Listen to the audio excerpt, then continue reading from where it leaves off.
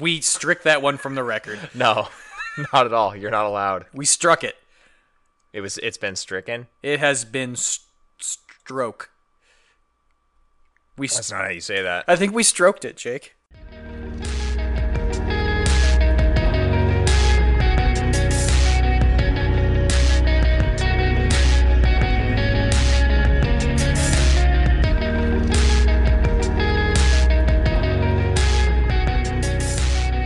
Hello, Internet, and welcome to the A to Z Horrorcast. This is the creatively titled podcast brought to you by us over at A2Zhorror.com and by the Phantom Podcast Network. Take a minute and head on down to downrightcreepy.com/phantom to check out all the other awesome shows the network has to offer. For example, you should check out the Nightmare Junkhead podcast with Greg D. and Genius McGee. They recently wrapped up a bracket-style tournament breaking down all the horror movies from the past 4 decades, with respective years ending in 7. Get it? Because it's 2017. Anyway, it was a huge undertaking for those guys, and they were awesome enough to reach out to a variety of different podcasts to come in, discuss the flicks. So head on over there and check out which movie took down the prize. For now, though, you're here with us. I'm Jake, and as you'll notice, I'm not the regular host because Jack's off in New Zealand this week, having a crate date or something. With me this week, though, as always, is the guy sitting to my right. It's someone else who's had a rough night. It's Mark. That's me. How you doing, buddy? I'm doing pretty good. It's really too bad about Jack. He just basically mumbled something about returning to Mordor and ran off toward the airport. I haven't seen him since. He doesn't give us a lot of warning for any of these things that he does. No, you'd think we'd be used to it by now, but... He's unprofessional. Frankly, it's insulting, but we should be used to it. We're not.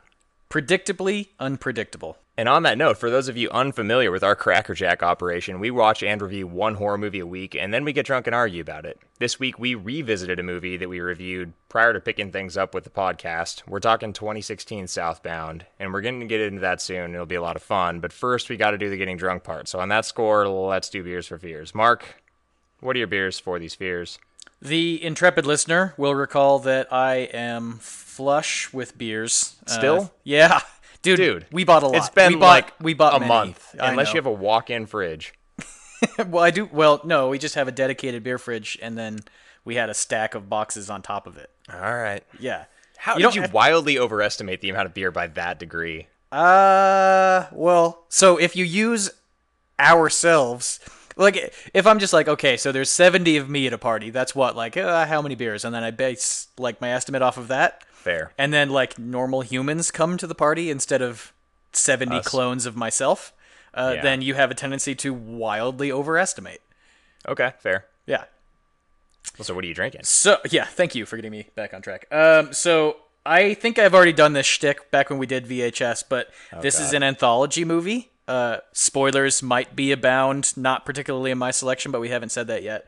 I'm going to pause you right there. We got to get it out of the way. The typical PSA listener, there will be spoilers in this podcast for the 2016 movie Southbound and potentially in our beer selections themselves. So tread a bit lightly until we get to the main review, but then tread very lightly. Mark, back to you. Okay.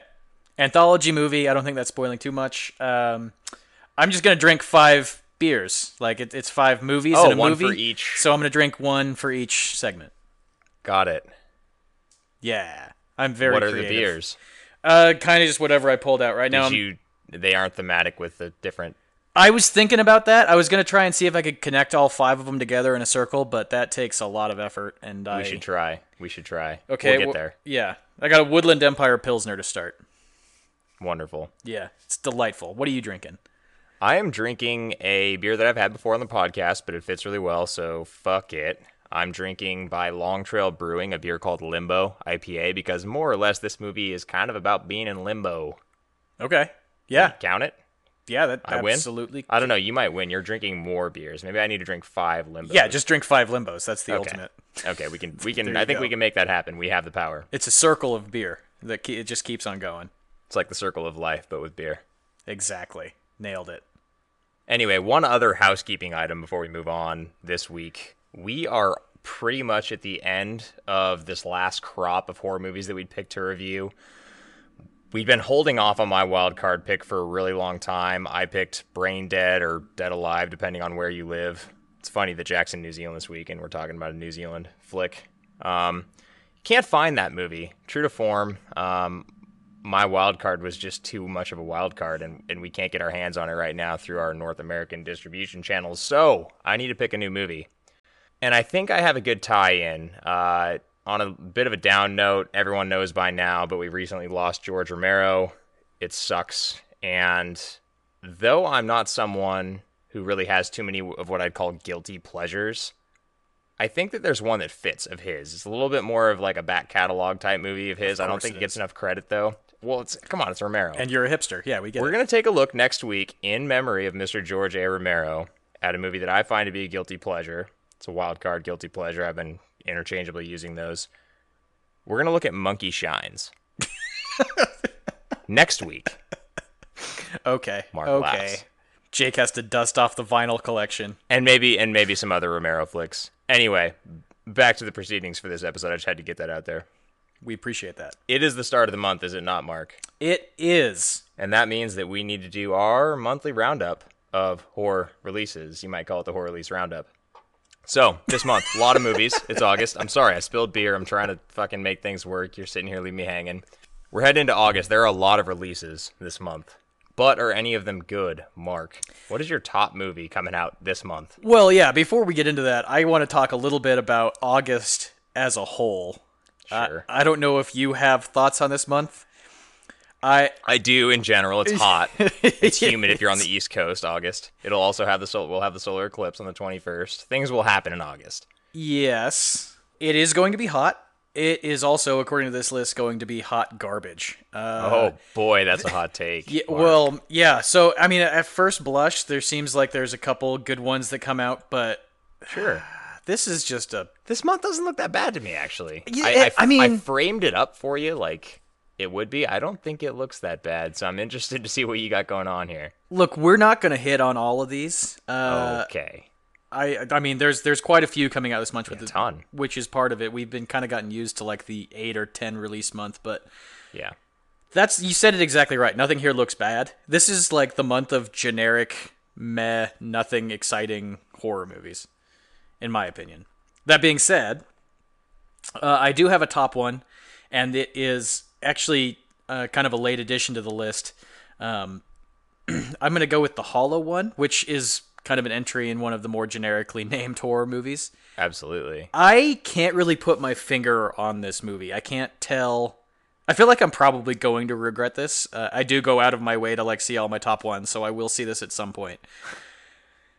It looks on one hand, it looks like incredibly generic and shitty and low budget and horribly acted, and then on the other, it looks like super interesting.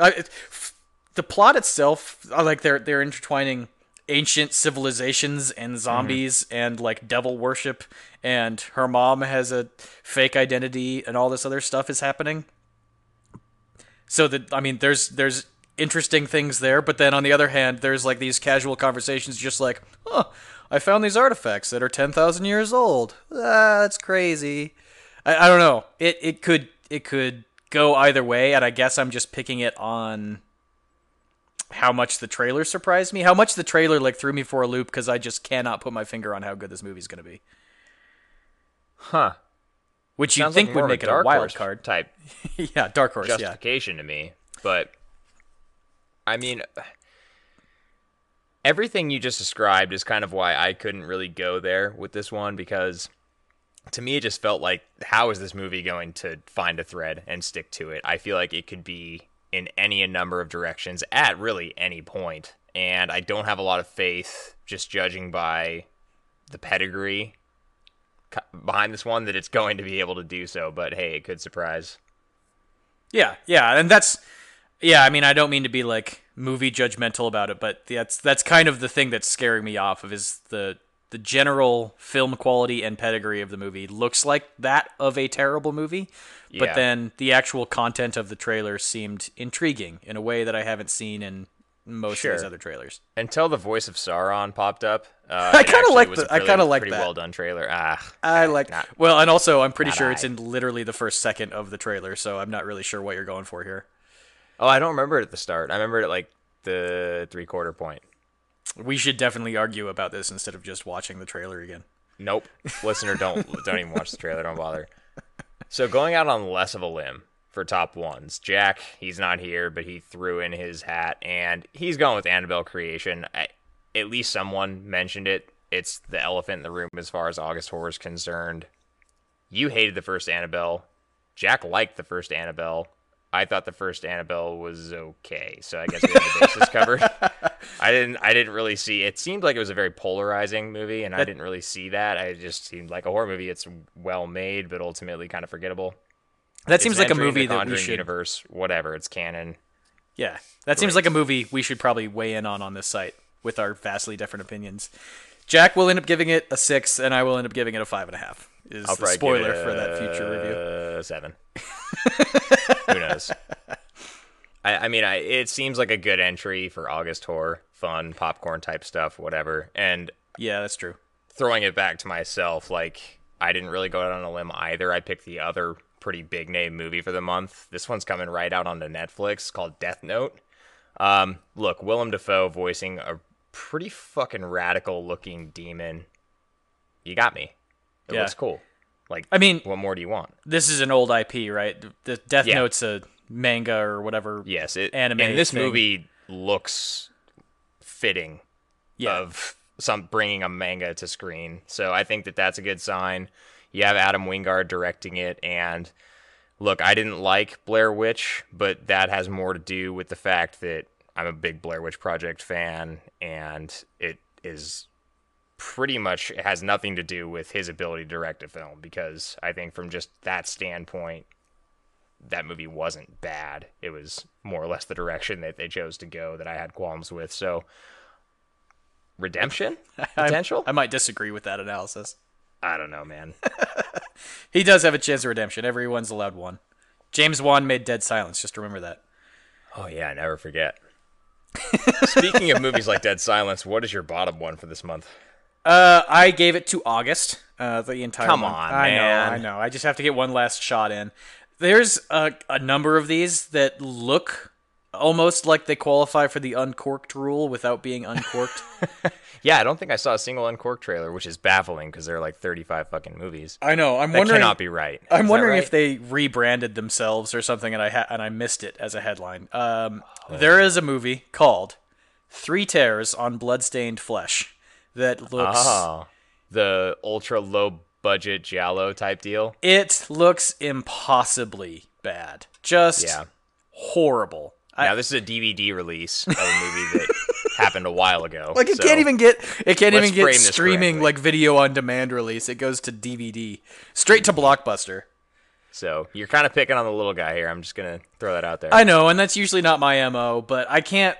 The other thing, like, at least the other ones had shorter trailers. This trailer is... long, huh? 2 minutes and 40 seconds. I didn't break the 3-minute barrier, but honestly, it felt like a 5-minute trailer. Yeah. Not exactly sure what goes into the pacing of a trailer, but it's too long. I have to fault it in that way. And sure. There's if I'm going to, I don't know, I have to go quite a ways up the chain in order to have like any separation of the pack and just diminish the rest as fodder. So whatever, I'll go with the bottom one. This is one of bottom one. Sure. This is one of those that you see so often with some of these lower budget and in this case ultra low budget type films where you have those awkward sequences in the trailer where it feels empty, like the actors haven't quite started acting yet and they've chosen to leave it in the trailer. We get that a lot too, and it just goes to show how hard it can be. I think how hard it can be to cut a trailer, but yeah, man, it was rough. It was a rough watch. I don't know. Not a recommend, Mark. Would you recommend it based on the trailer? No, I would definitely. I don't even recommend you watch the trailer. Okay, then. Wow. That's 2.5 minutes of your life that I just saved you. You're welcome, listener. Yeah.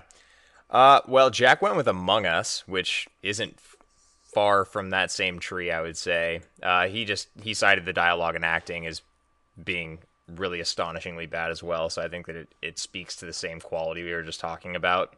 Don't have much other information because, like we talked about, he just up and left the country, so good riddance. Mine was Lycan, and the main thing that I didn't like about Lycan is the fact that there's not one thing that this movie has going for it that I think is going to be even remotely something resembling a unique aspect for film. Like, not one thing. They're just wolves, first of all, in the trailer. They're just wolves. They have Yep. wolves in the trailer. Yep. Like, what does that have to do with? I mean, I get the tie-in, but you've got to try a little harder than that. And I'm not going to sit here and harp on it, but the movie's called Lycan. They cite werewolves in the graphical overlays during the trailer. Those are two different things, and it's probably going to get shat on for that too. So you got to know, if you're making a movie like this, what side of the lore you're going to go into. It doesn't seem to do that, and if you can't do that right, then I have no hope for your film.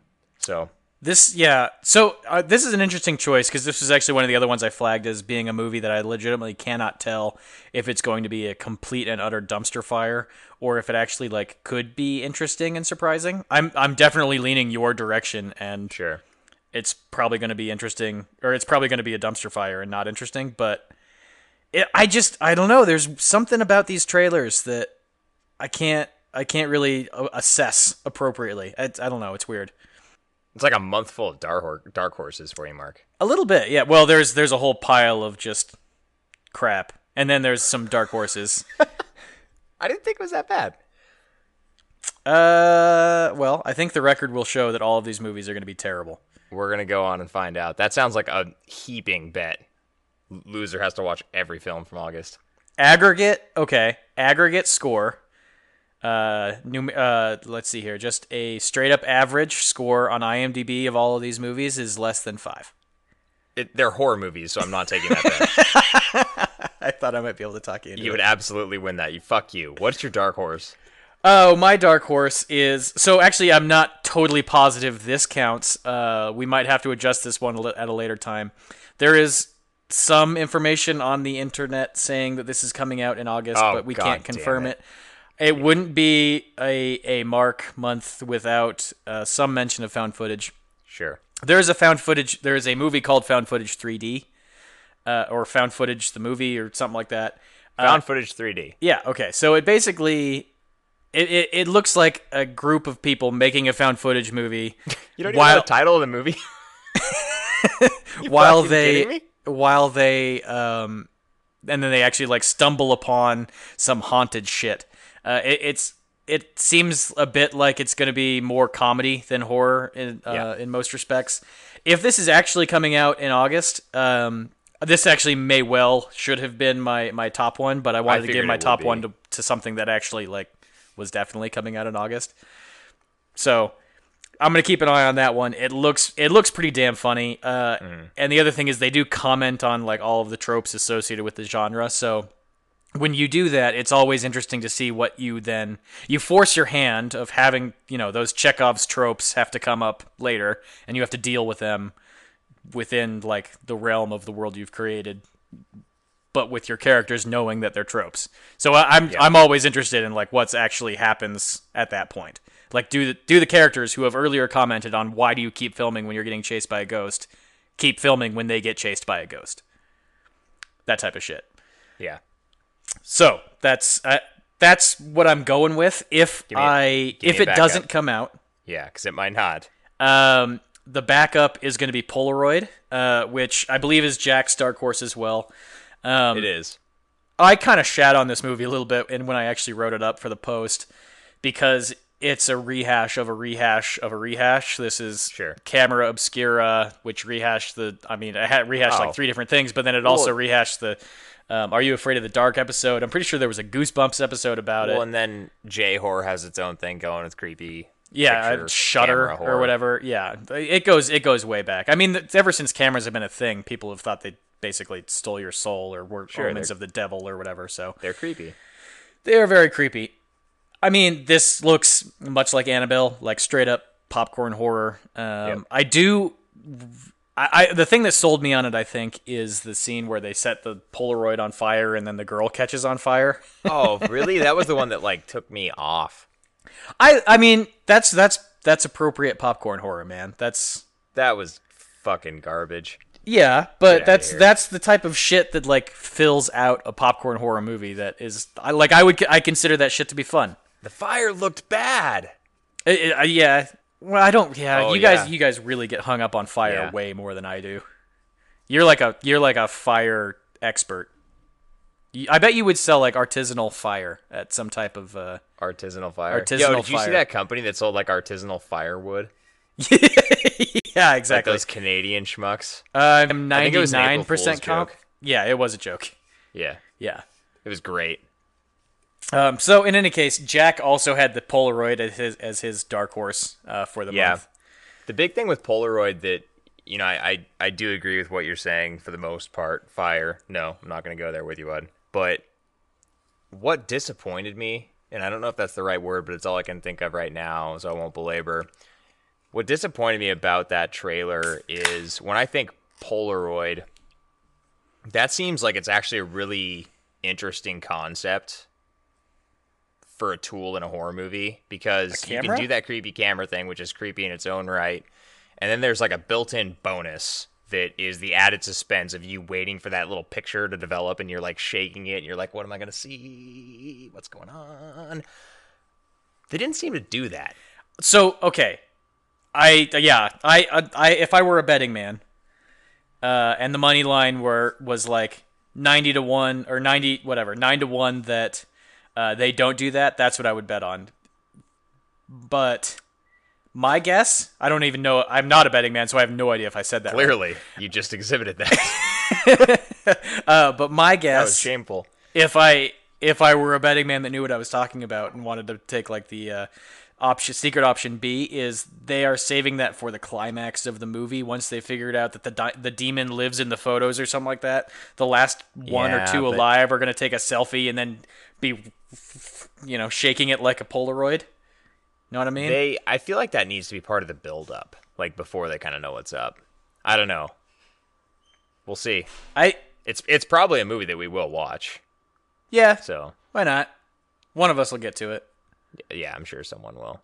Anyway, my dark horse, and I might have to give it back up too, because the dark horse that I'm picking is more of a PSA type thing, and this is for part of what we actually call our horror-ish release roundup, which are the movies that don't quite make it in as like true genre films, but there's just enough going on there that we make mention of them. Movie coming out this month called Dave Made a Maze, and it looks great. it looks fucking awesome. It looks really, really culty, and I mean culty in terms of like cult classic, not as in there's like a cult in the movie. Dude makes like a cardboard maze at home and sucks him in, like Honey, I Shrunk Myself type situation, right? Ostensibly. Or more like I got a House of Leaves type of vibe out of it. Sure. Yeah. But the effects in this movie look fucking incredible. Like, so much stop motion, claymation, banana shit going on. Also, kind of a quick call out, because we have to do one of these a week, it seems like at this point.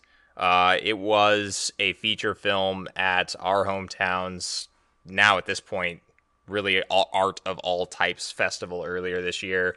It was at Film Fort of the Tree Fort Music Fest, and it made some waves there. So looking forward to getting my hands on this one finally. Was it really? How did we miss this? We were drinking heavily. Okay. Oh, yeah, okay. And at music. That makes sense. Yeah. That sounds like us. Yeah, in any case, I think if I were to I'll give a couple other quick shout-outs that could be Dark Horse types. The first of which is The Monster Project. Really? This actually looks like it could be kind of fun. And I found myself with this trailer, like, pausing it to see what the monster effects look like. They don't look that bad. This could be kind of fun. As I wrote in my write-up of it, is this going to be good? No, probably not. But this is also definitely the type of movie that drunk me would put on after downing a bottle of rosé. That sounds like a wonderful evening. This movie doesn't look half bad to me. I don't think it looks very good. You and I have vastly different reads on this month. I think this month looks like I'm feeling very middle of the road, but like a lot of it. Yeah, and I totally agree with that assessment. I think that's just what bugs me about it, is it's all middle of the road, and after a while, getting too much middle of the road just makes me annoyed that nothing can separate itself. It's like watching middling football. Like it's like watching Big 12 football. Like, yeah, all the teams are okay, but it's boring. Yeah, Big 12 will sneak up on you these days, man. Okay. Defense optional football is great. One other one I'm going to highlight that, since we're doing that now, is, and this one kind of caught me by surprise too, but the Open Water 3 Shark Dive. Okay. In a vacuum, the movie itself actually, I mean, it's a good thalassophobia entry of Sure. Your boat goes down, you're getting hunted by sharks. It's a survival horror. That's just good. But the one thing I really wanted to bring up was they have a fucking like orchestral dirge version of Row, Row, Row Your Boat playing over the trailer. I can't handle it. It's it's impossible. Like, what is this new trend of doing dirge-ish covers of like old jazzy standards and like classic songs? I can't. I mean, over a horror trailer, this is basically a parody at that point. Thanks, Obama. I don't understand how they've gotten to a third entry in this franchise. Like, the first one was a pretty gnarly, like, gut punch of a movie, and I like it a lot. I did not actually know that there was a second one made, so that's my bad, I guess. But you can't just rinse and repeat this type of thing, can you? And I guess my question at that point is, why not just call this movie Cage Dive? Why attach the open water like brand? Because it's not even a brand, like you're saying. I don't know. I mean, to me, it's stronger as a standalone. It is what it is, though. If you're into that type of shit, this probably isn't going to be half bad either. So yeah, exactly. It's going to be fucking better than Sharknado 5. I don't know. That looks awesome. Are you a Sharknado guy? I watched the first movie, and I really. guess I appreciated it for what it was. But I mean, they're awful. They're not even fun anymore. They're just boring. Listener, there's also a Sharknado coming out this month, again, called Global Swarming. And at this point, the only thing that's charming about the franchise is the subtitles of the movies. It has Bret Michaels in it, though. Yes. Come on. That is factually correct. Yeah. That's as far as I'm willing to go with that one. That's like the most August thing you could get, dude. Bret Michaels.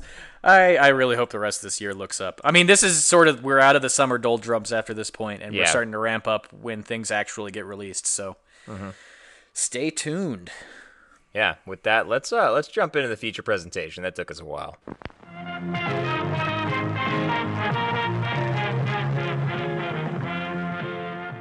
Mark. Jake. We reviewed Southbound this week. We revisited Southbound this week. Yeah, you might say we re-reviewed it. Oh, yeah. Just like that. So this was like a year ago that we took a look at this one, huh? Yeah, and actually the other thing that's interesting about this is you keep calling it 2016. This is one of those movies that has like one of the most ambiguous release dates ever. No, it doesn't. It's 2016. 2015, 2015, like festival circuit runs, but VOD, you can get it in your hands as a member of the general public 2016, like February. True. I guess my point is if you look at the like release calendar thing that IMDb has, there's 25 different entries. Sure. Yeah. Yeah, don't do that. That's what we're dealing with here. Well, you know what else we're dealing with? A 30-second plot synopsis? That you're going to have to do. Before we start, I have a quick question. Have we done a 30-second plot synopsis on an anthology movie yet? I don't know. Are you vamping so you can kind of figure out how you're going to go about this? Yes, and fuck it. Motherfucker, 30 seconds are on the goddamn clock.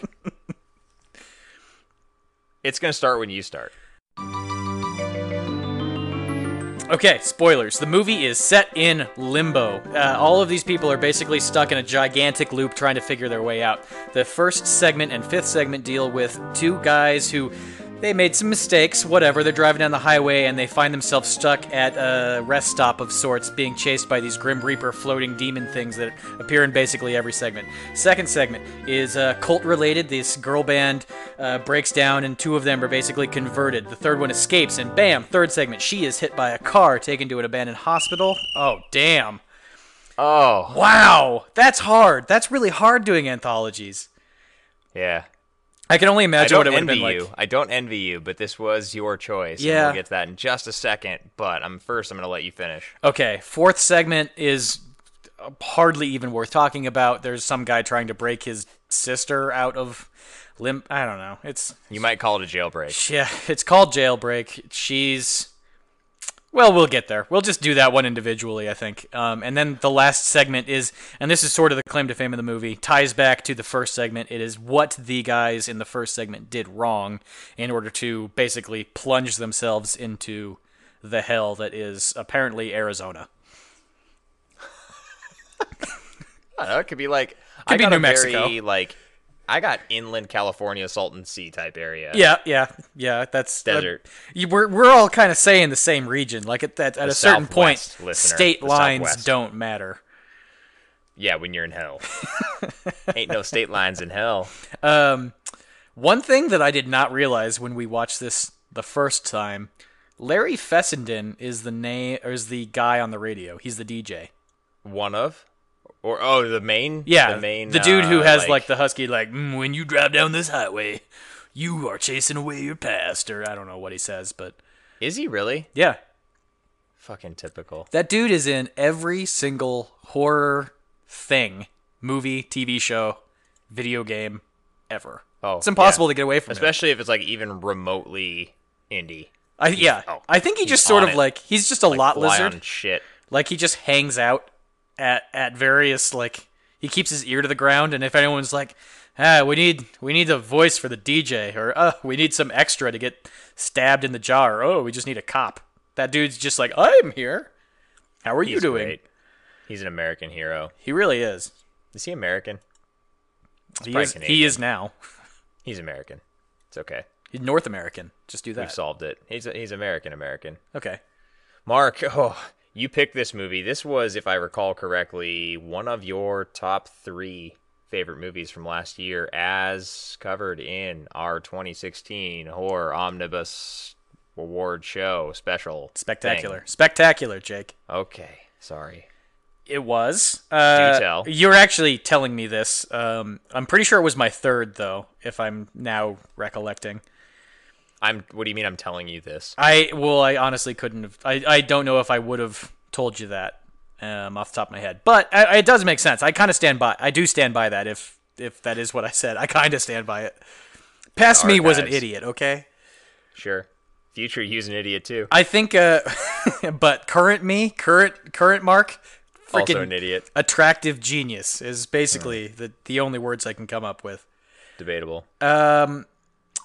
This movie is interesting in the way that it is an anthology movie, which we've seen before plenty of times, but it is very well interconnected. And I think the shtick of having all 5 of these movies exist without the necessity of a frame narrative.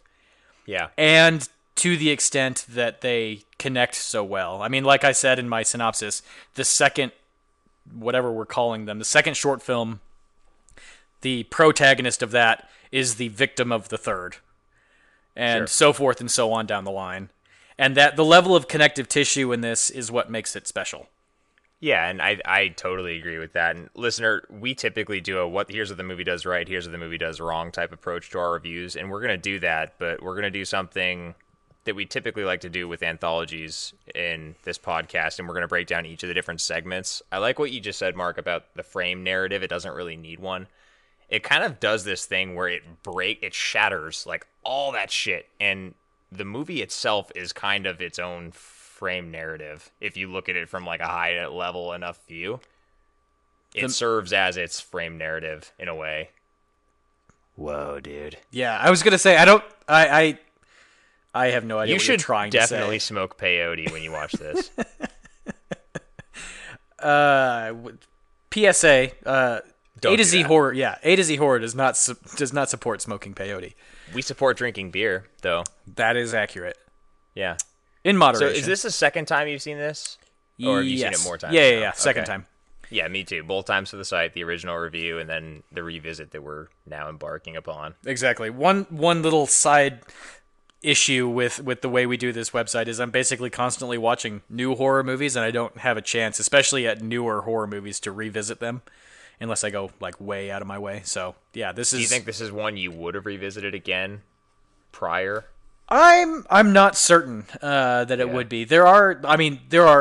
The problem with anthology movies is you generally really align well with some of them. Like, I'd go back and watch holidays just for Easter and Father's Day, right? Sure. But the problem with I'd that... skip the other ones for sure. Well, yeah, but the problem with that is then you have to skip the other ones or watch them begrudgingly, whatever. So with this one, I think one of the other strengths that we haven't mentioned yet is all of them are actually pretty good. We can talk about the fourth when we get there. But that's really the problem with revisiting anthology movies is you have to be committed to watching all of the anthology movies or fast forwarding through like an Animal. Like, who does that? And it puts savages. It puts you in a different frame of mind going into an anthology that you've seen because you know what you want to see and what you're going back for. And you know what you don't give a shit about. And it's really easy to be like, I can skip it because it has no bearing whatsoever on the rest of the film. But there are a ton of morsels in this one that are so interconnected, like you said. You can't really do that. It kind of functions on both levels, which is cool. Yeah.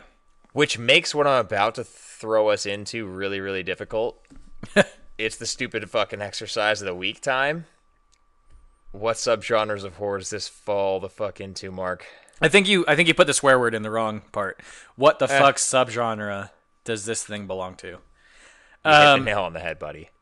Well, so layup, anthology. Done. You bastard. You passed me the rock. You're this Stockton and by Malone. Hey, I'm okay with that. Yeah. Stockton's a great player. Good work. What's yours? And this is where you really start to have to get into each of the individual sections, and you probably shouldn't do that, but what the hell? I mean, let's go ahead. 5th section, home invasion. Okay. On that note, let's just lump these two together. Slasher. Does it count as a slasher? No. Okay. Why would it be? One of the oldest arguments we have had at this site It's is not. whether or not The Strangers, completely separate movie, is a slasher. The Strangers and the 5th segment of this movie are Not slashers. They're home essentially the same movie. Oh, very much. Well, I mean, they're home invasion. Yeah, but I mean, it's a home invasion with the end point being that basically the couple gets killed and then the daughter gets killed. Like, everyone gets killed. Home invasion doesn't necessarily have to be a slasher, but all of the home invasions that have come out recently, including this one, have also been slashers. They have masks. I disagree. They have weapons. But it doesn't have any of the other trappings. There's not like you're being punished from a moral standpoint. They are getting punished from a moral standpoint. What makes the Strangers There's great a final is girl.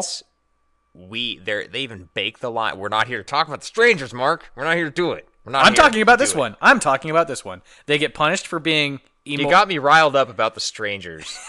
They're punished for being amoral. Sure. It's they implied are on heavily. A vendetta. There is a final girl.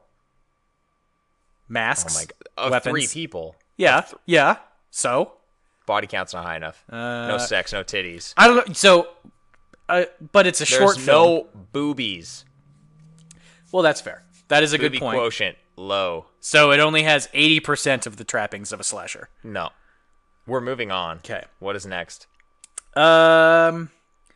Which one? Let's go with body horror. The 3rd segment is heavy with body horror. No.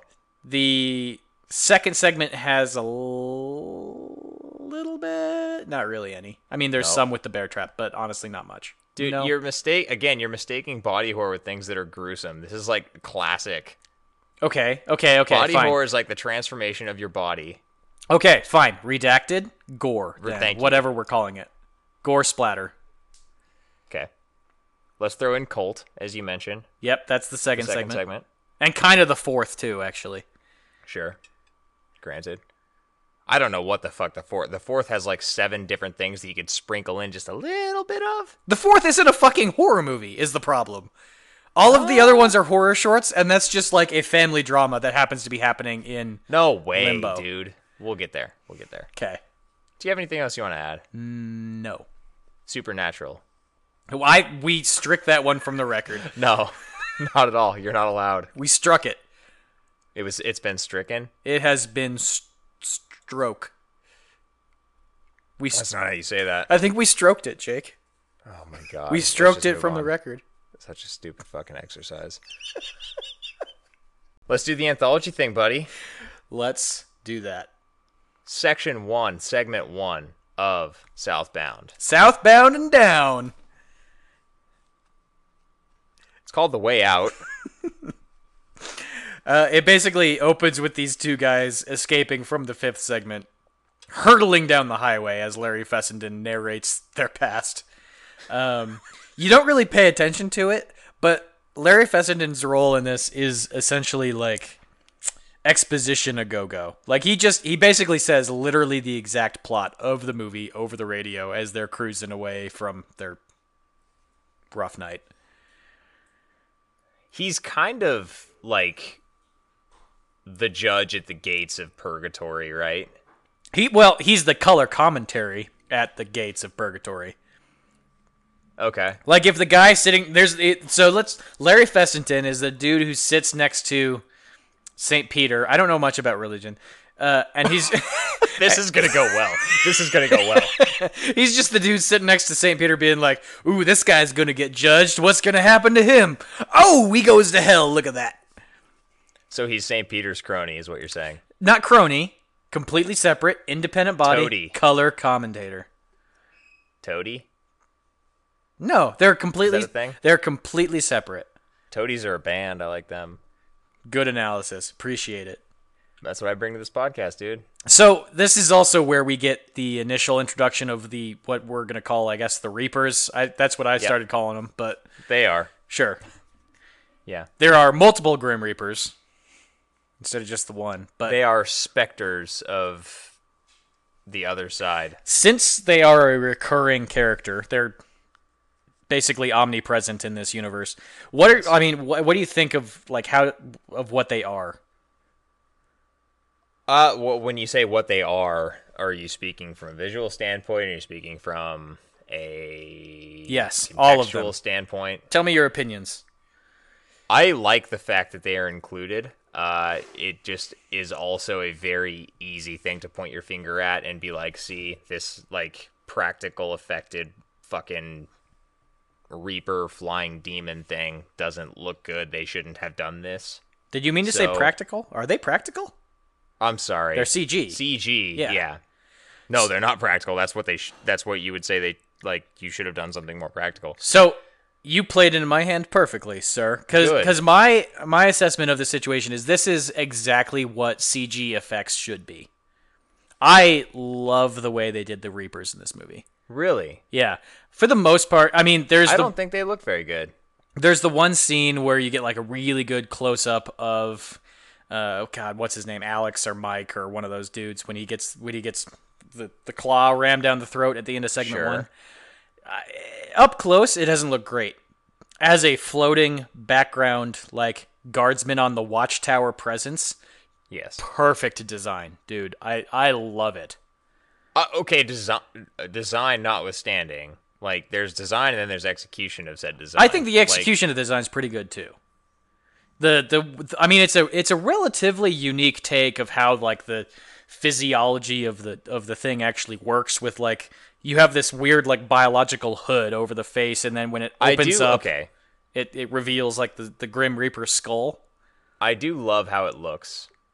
I love almost everything about it, but it has that sheen of, like, computer graphics that don't quite, like, reflect the light how something in nature would, or something like that.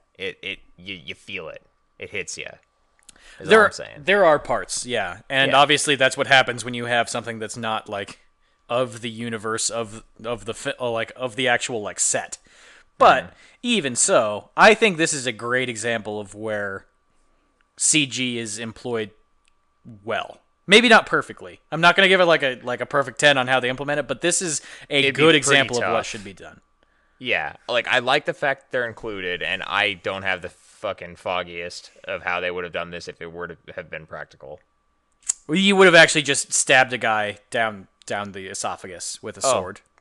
Thanks. Yeah, it would have been pretty hard. The risk pay for that is through the roof. High. It's pretty high. Yes.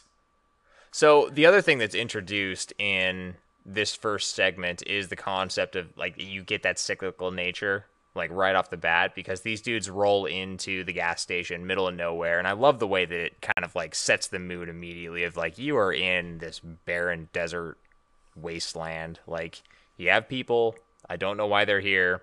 They're probably here because something in their mysterious past has led them to be here, and that can't be good. And these two dudes covered in blood roll in. They fit in, sort of, and they're looking for a way out, and immediately they cannot. They're also just looking for gas. Yeah. Yeah, I mean, this is... I would say this is easily the first segment is easily the most complex segment to discuss, because they actually do, for as short as it is, they do a lot of work here. Yeah, this thing is like a shade under 15 minutes long, so... Right. I mean, it's fast. All of the segments are roughly the same length, which is another thing that aids the pacing of the movie as a whole. Mm-hmm. But just for the amount of work they do in the first segment, it's actually kind of impressive what they're capable of actually doing in that time frame. So not only are you introduced to the characters and the wardens, as you might call them, the Grim Reapers, that are just sitting there essentially watching the punishment unfold, you also get the infinite loop of you drive down the highway and you keep arriving at this same gas station. And then once all the shit goes down, you get the loop within a loop part of the movie where do you remember the guy's name? I can't for the life of me. Mitch gets trapped in the hotel room, and it is itself a loop, right? Yeah. Like, he goes in and essentially he's chasing, I can't really figure out what the hell. It's a little ambiguous, but he's chasing his daughter, running around a house that's inside of a hotel. Yeah, she's, like, in distress and he can't get to her. It's like dream logic. You've probably had this dream before. Yeah. You're trying to run and you can't run, and when you run, it just changed, like, you change places, but the places are the same. That's what's happening to him. Well worded. I feel like that was pretty appropriate. I think it's worth mentioning, as we typically do with anthologies, because it's one of my favorite things to talk about with anthologies, is the filmmakers of particular sections. This section was directed by and starring two of the three guys from Radio Silence, who probably most famously, I don't know at this point, this movie... I would say this is their most famous entry. You think so? I mean, they were also the brains, the operation behind the original VHS. Yes. I believe the segment, the Haunted House segment, the October 31st, 1998, or whatever it's called. I fucking love that segment. It was good. Yeah. But this segment was directed by them, and it starred two of them, Matt Bettinelli-Olpin. I don't know, he has a long name. And then Chad Villella were the two main characters in this segment, and then ultimately the last as well, which we'll get to later. Yeah, they also direct fifth segment. Yes. I agree with you, though. Easily the most complex, does a lot of things, ambitious. And it establishes a few things about the world. One, you know that there's supernatural things happening because there's a fucking Grim Reaper floating off in the distance and they can't drive away from the goddamn gas station. Yep. And literally, the guy gets dropped into, like, a vestibule of punishment. He's just running in circles until he's dead.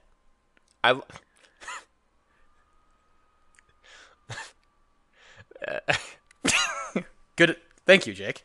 You used the word literally, and I thought you were going to do it correctly, and then you used this weird metaphorical explanation. Okay. Literal vestibule of punishment, Mark. It is a vestibule. He's running in circles and being punished. And B, vestibule of punishment is the circle of hell that I'm fairly certain this movie is trying to evoke. Everyone always evokes limbo or purgatory. Yep. And purgatory's fair. I mean, if you're going off of the classical definition of, like, Dante's Inferno, hell, purgatory is a slope you climb up into the heavens.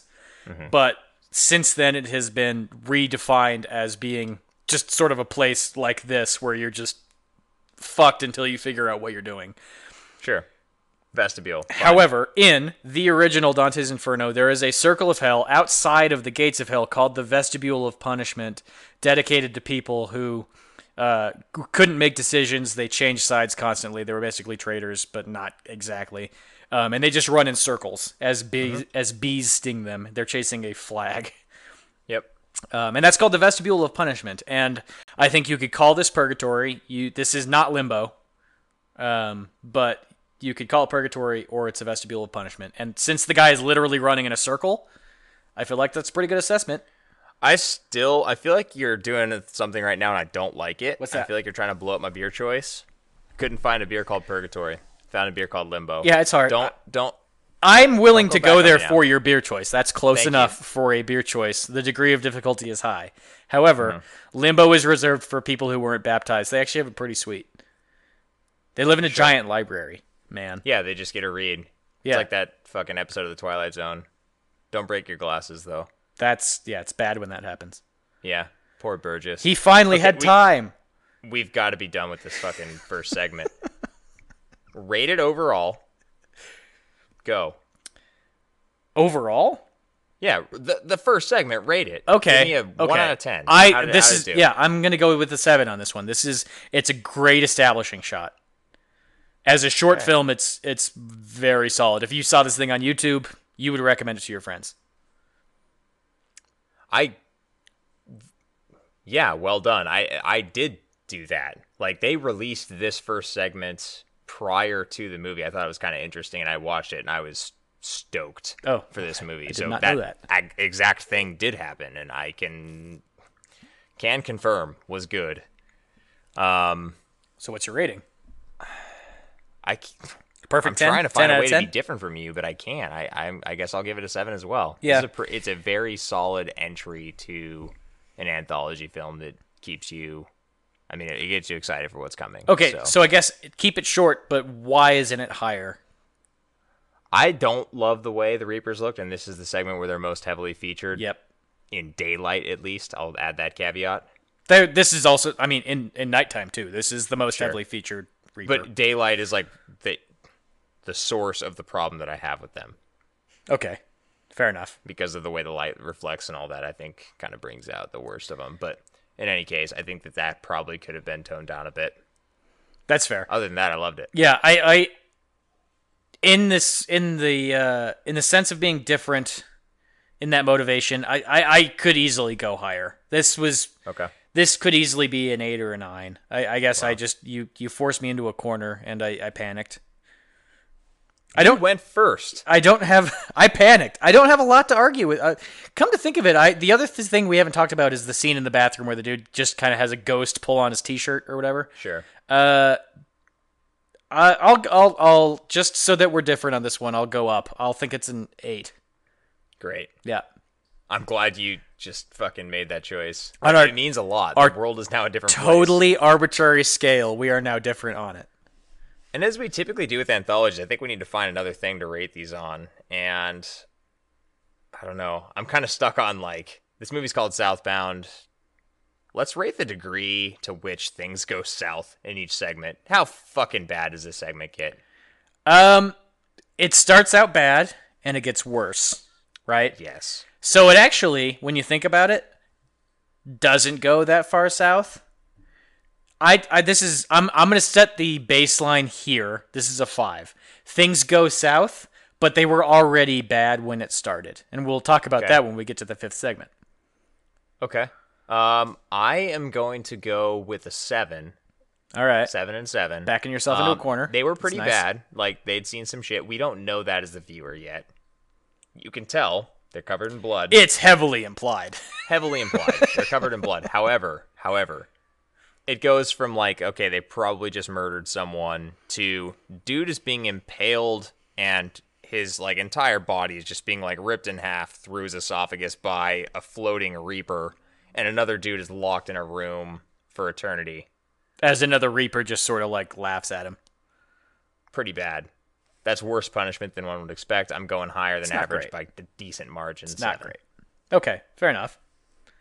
We got to move on. Next segment 2. Siren. Yeah, or, as I labeled it, Chicas. Chicas. This is the Chicas segment, and this is where you are introduced to one of the really clever things that this movie does, and that's the way it ties its segments together. Aforementioned dude gets locked in the room for eternity, ostensibly, and you kind of just pan over in another room at this hotel in the middle of nowhere. Door opens. Out comes Chicas. Yeah, it's actually kind of interesting to think about how the individual segments transition into each other because they're all panning shots. Uh-huh. So Mitch gets trapped in the thing, and then it's just a panning shot over to the next door, and the girls come out. Spoilers for the next segments, whatever. But the girl is running onto the highway, pan over, car, boom, third segment. And then guy leaving the hospital, pan over, lady in a phone booth, boom, fourth segment. And it's kind of, you can tell they are separate segments, but they flow together to a degree that you don't typically see in anthologies. A lot of anthologies go right for like, we are going to straight up like tell you are in a new segment. Like another 2016 one, Holidays, like tells you this is this holiday, you know? Yeah, This definitely. is just a movie. VHS does the same. Just XX does the same.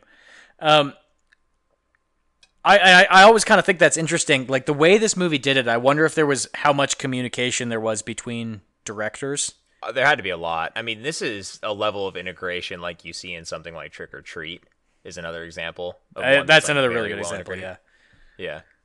Because, at a certain point, you have to like dictate how the story before you ends in order for your story to work correctly. Sure. Right. I mean, ultimately, you just have to say, I'm sure that the script was like very tight. So yeah, that's fair. That's true. Let's get into it, though. What's Chica's about? It's about a band on the road. They're out here in the desert for whatever reason. They're playing gigs at probably some shithole bars. There's kind of a weird dynamic because they had lost someone in the past that was a member of their band. I am a little vague on it still after seeing it twice. They leave it very vague. I think she was hammered. She was ham bones. And they let her drive, and she got into an accident and killed herself. Okay, that's not good. That's what I'm ascribing to the situation, at least. Got it. Yeah. Well, I mean, basically, they're traveling on their gigs, blah blah blah. They're in a van, and their van breaks down on the side of the road. Kind of shit out of luck. So car comes by, and we've seen that set up to a movie before, right? That's Wolf Creek. That's every movie. Yeah, there's a lot of them. Yeah. And they get picked up by, like, fucking Leave It to Beaver family. Just the most pleasant family straight out of the 1950s. Yeah, definitely. So, but that's what's unsettling. We already out of time. We already synopsized this segment. It's a fucking cult. You're not surprised. My question is, what? So if this band of the three girls are new denizens of purgatory, and they're being punished for what they allowed Alex to do to herself, what are the other people here? So are they here by their own accord? Like, did their cult in the real world actually like transition them into being immortal in purgatory? How does that work? I don't know how anyone that is not like subject to this punishment, air quotes, is in this world. Okay. Throughout the movie. I mean, why are the people in the diner there? Why is the maid who's cleaning the rooms at the hotel there? The maid is an innocent casualty. As is the other lady, whatever her name is, Sutton or whatever at the first segment. Sutter. I actually really think that's where this movie starts to shine, is if you continue to ponder the backstory of the supporting characters that aren't the main characters of the individual segments. And they actually have to have gotten there somehow. That's what the fourth segment is about. Yes. So hate it or love it, I tend to dislike it, but I do think it serves an important purpose that you can arrive in this zone without. You can think it's okay. It's okay. We'll get there. But the important thing to take away from it is that you can arrive in this zone without, like, without needing to, without being punished for something else. Uh-huh. So in that way, this family, so it's this married couple, and then there's a friend of theirs that's another married couple that has this fucking weird-ass set of twins. I honestly think that, like, so they were in a cult in the real world, and they actually just transitioned themselves into hell of their own volition. Sure. Because that's where you're ripe for recruiting new members of your cult. Yeah, it's a pretty good spot for it. Yeah. Yeah. I mean, the real, like, what this segment does well is, for a short especially, like, the build. It does a very good job of, like, the creepy build of this family. Just, like, you know what's coming. Yeah. And it's exposing it more and more and more. You say creepy. I'm going to change that word. I do say creepy. I'm going to change that to the word eerie. Because I think those evoke slightly different emotions. It's just, these people are just fucking weird. And there's like there's a level of horror that we don't talk about too frequently, especially on this podcast, that's just like social awkwardness horror. It's because we've never experienced that, Mark. Yes, we are all okay. We're all very socially stable individuals. But there's like a certain trope in horror that's nothing sinister is happening. Yep. But just through the sheer weirdness of the situation, you're uneasy. Yep. And that's what this segment is. Until the very end. And it does that for a substantial amount of time, especially for a short, like I said, until the black meat comes out. Yeah, meat chunk. Embrace the chunk, Jake. Embrace it. Embrace the chunk. I mean, really, there's not nearly as much to talk about with this one as there was with the prior. It's cult. They feed her friend some shit. She's a lot more dubious of the situation, so she is reluctant to eat and doesn't, and is a vegetarian or whatever, so she doesn't get brainwashed. She doesn't get brainwashed. Vegetarians, you're safe. Yeah. Social commentary. Indeed. This one was directed by Roxanne Benjamin.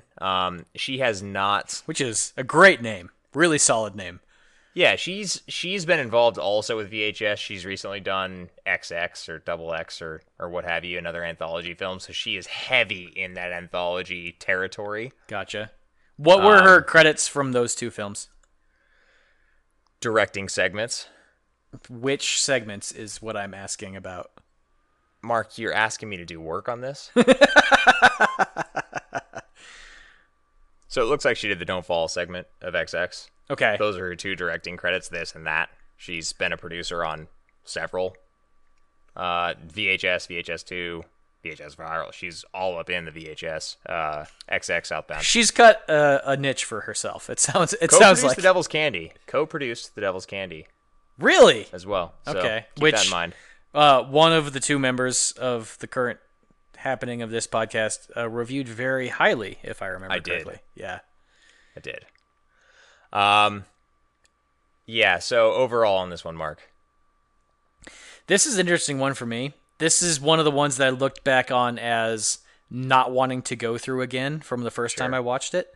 Sure. And I actually think it stood up particularly well. It might, which to me means that it probably has more to do with your sense of like what movie you want to watch. It's more subjective than the rest of them. If you're up for a cult, weird black vomit, brainwashing bear trap type movie, like one of those, that's a pretty common subgenre, I think. Lots of hyphens. Then this is right up your alley. I would go a little bit. I mean, this is basically the baseline for the movie. This is a 5. It's creepy. It takes a long time to build. But ultimately, I do think it capitalizes well enough and is worth it to watch. Mm-hmm. What'd you give it?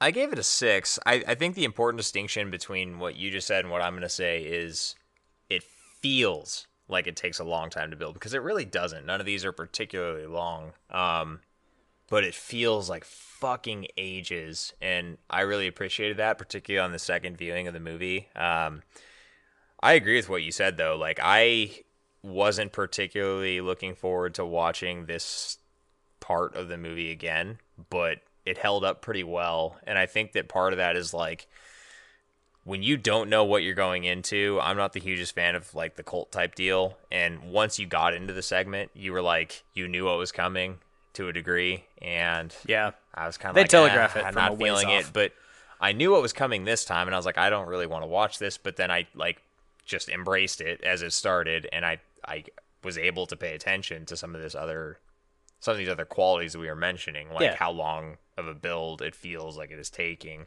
It ramps up well. Yeah. I also think that this one was particularly well acted.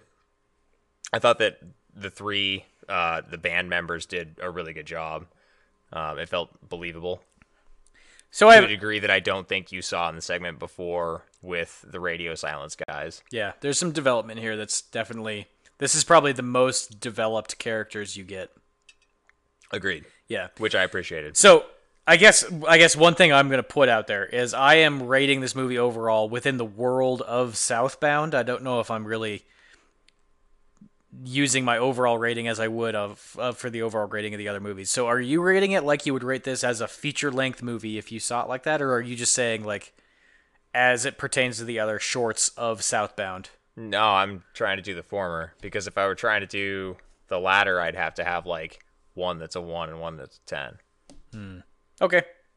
Good to know. How fucking far south did this segment go, Mark? This is an 8. They start out like prolific. This is an 8, huh? They start out as band members, artists on the road, going from gig to gig. They seem to have a pretty good life. They're promoted around town. You see posters for their bands, the White Tights. In the background, there's 2 towns. Town? Well, okay, whatever. That gas station in the middle of nowhere? Yeah. Okay. If a gas station in the middle of nowhere has your poster, that means you're a big deal. In the middle of nowhere. In the middle of nowhere, you're a big deal. Hey, man, I'm not going to judge Queens of the Stone Age or from basically the same place, so... There you go.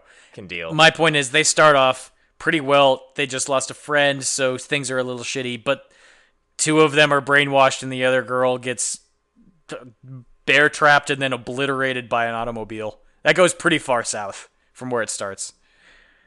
Mm-hmm. And what do you think about that?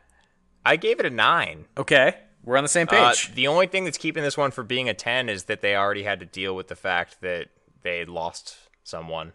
And you are literally incapable of giving a 10 on anything? False. Okay. We'll see how that plays out. Yeah. Let's move on, Mark. All right. Which takes us to segment number 3, affectionately called Splatter Dam. I'm pretty sure that's the official name of the whole thing. I saw that somewhere, yeah. Yeah. Yep. It's catchy. Splatter Dam. It's actually called The Accident. Well named. As whatever the hell her name is running away, she gets fucking obliterated by this guy texting on the highway. Like, one of the biggest scenes of obliteration by a vehicle I've ever seen. Up there with Final Destination, yeah. Oh, yeah, she gets wrecked. And the thing about it is also, it's almost like an Austin Powers level. She's out there. She sees the car coming. She's waving her arms and screaming. And she doesn't, for some reason, think to take, like... He's not slowing down. 1 or 2 steps to the side. She just allows herself to get laid out by a car going 80 miles an hour. Yeah. Yeah. And that, I guess... Not good. You slowly get, in most segments, you get introduced to what the people's sins are and what brings them to this place in the first... The best snapshot you get of this guy, who's the protagonist of part 3, is that he texts while driving. That's like his whole thing. That's why he's an asshole. Pretty big PSA. Yeah. A to Z horror, not supportive of texting while driving. Yeah, but he kind of has that air of like, he's probably like a big money maker douchebag. Yeah, he's more important than you type of dude. Yeah. Yeah. Don't be like that. Don't be holier than thou. Truth. That's the impression you get. Don't do that. Don't text and drive. So this segment is... I'm trying to come up with another example that would compete with it, but I'm just going to go for this. This is the most unique horror segment I've seen. Say more. That is like the vaguest thing that sounds also the most hyperbolic. It is admittedly hyperbolic, but it is a very unique segment. Like, the whole point is just him, presumably with no medical background whatsoever, performing surgery-level fixings on this girl that he just obliterated on the highway in an abandoned hospital. It's fucked up. This segment's fucked up. It's on a couple levels. This is the one that we tagged at the beginning as being most gore heavy, which is certainly fair. There's a lot of arms going legs going the wrong way. At one point, he bear hugs her lung to keep it from collapsing or something. It's unclear. Very unclear. Yeah, I'm pretty sure that's what kills her. Yeah. Well, and that's Spoiler. actually the other brutal part of this is, despite the fact that she just got demolished, she's alive and suffering for the entire length. I mean, probably 12 of the 15 minutes of the short, right? Yep. Yeah. And she does, to her credit, to the actress's credit, she does a lot of like eye acting. Oh, yeah. Which is literally all you can do when your appendages aren't attached to your body anymore. But yeah, I actually think for what it is, she does a good job of being the corpse. Totally. The actress that plays, that's Sadie, right? Yes. Fabian Therese, like, she has to do quite a few things here. And one of the notable things is, you mentioned there's a lot of appendages going in ways that they should not be going. She has one of those things where she can, like, bend her arm backwards at the elbow because reasons. One of those things. And she did that. So they were able to, like, actually show some, like, a real thing happening. That's the real practical effect. That's not even an effect. That's just, at that point, it's just acting. Yeah. So kudos, Fabian. I don't honestly have a whole lot to say about the segment because it's very straightforward. It's just him in a hospital. It sort of is, but like the part that we haven't really touched on is that he calls 911. Like this dude like immediately tries to do, considering the circumstances, the right thing. He could very easily have left this girl to die in the middle of the highway and continue driving. And may have in the past, depending on how you interpret the movie. Correct. Because there's definitely, like, they pause on it, they linger on it. He considers the decision of just driving away. Uh-huh. Yeah. But he does not. He calls 911, and he is directed to take her to town to go to this hospital to perform these horrendous acts on her helpless body. Until she just sort of dies. Or does she? I don't know. He does all he can do for her. It's not, I mean, he squeezes her lung, and she either dies or is just left in impressive agony. I'm pretty sure she dies. Okay, fine. I took it as she dies. Because he's being fucked with by these other inhabitants of Purgatory. What's happening? What's happening here? It's the vestibule of punishment, Jake. And then he leaves. He leaves. They allow him to leave. So actually, this is the argument for it being purgatory. This is him apparently escaping. They allow him to leave. Otherwise, like, he tries to leave earlier in the segment and the doors are locked. So he can't get out. And then after he exhausts all of the issues, there's also an extended piece of them trying to explain to him that he can't blame himself and he shouldn't spiral himself into a circle of doubt and all this other shit. They allow him to leave and he drives off into the darkness. And I think as far as these segments go, this is the happiest ending you're going to get. Which is such juxtaposition to the rest of how that went because it was so intense. Yeah, it is a brutal segment. But if you interpret it as I think the movie asks you to, weirdly, it's a happy ending for the main guy. I agree. Okay. It was very efficient. We got through that like a car through a hitchhiker. Yeah. This one directed by David Bruckner.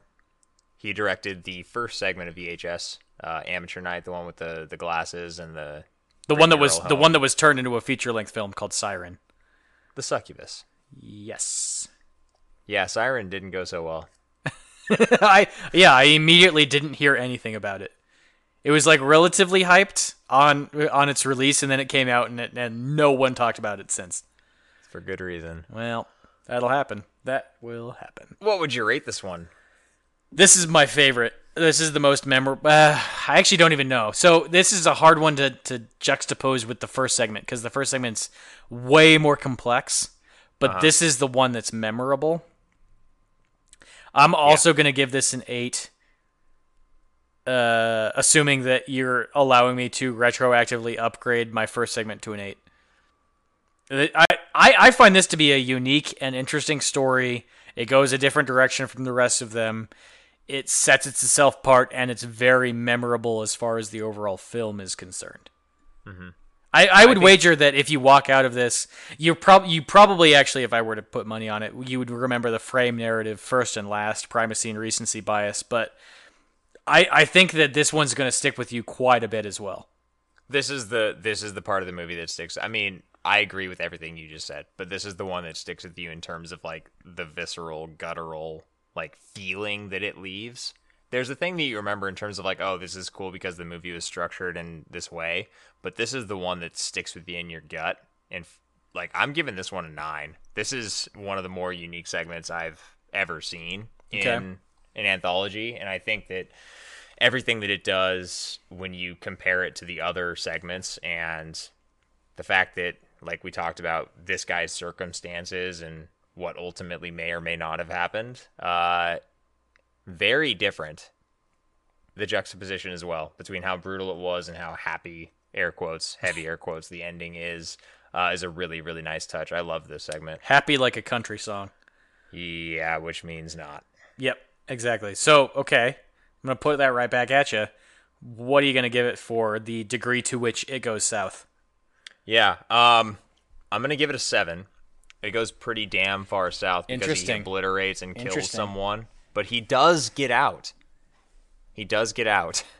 Yes. And this is where I'm doing more of the comparative thing. Whereas for the overall rating for each segment, I'm kind of like, what would I rate this in a vacuum? For how far south does it go? I kind of have to think about the other ones as part of the game. So. Fair.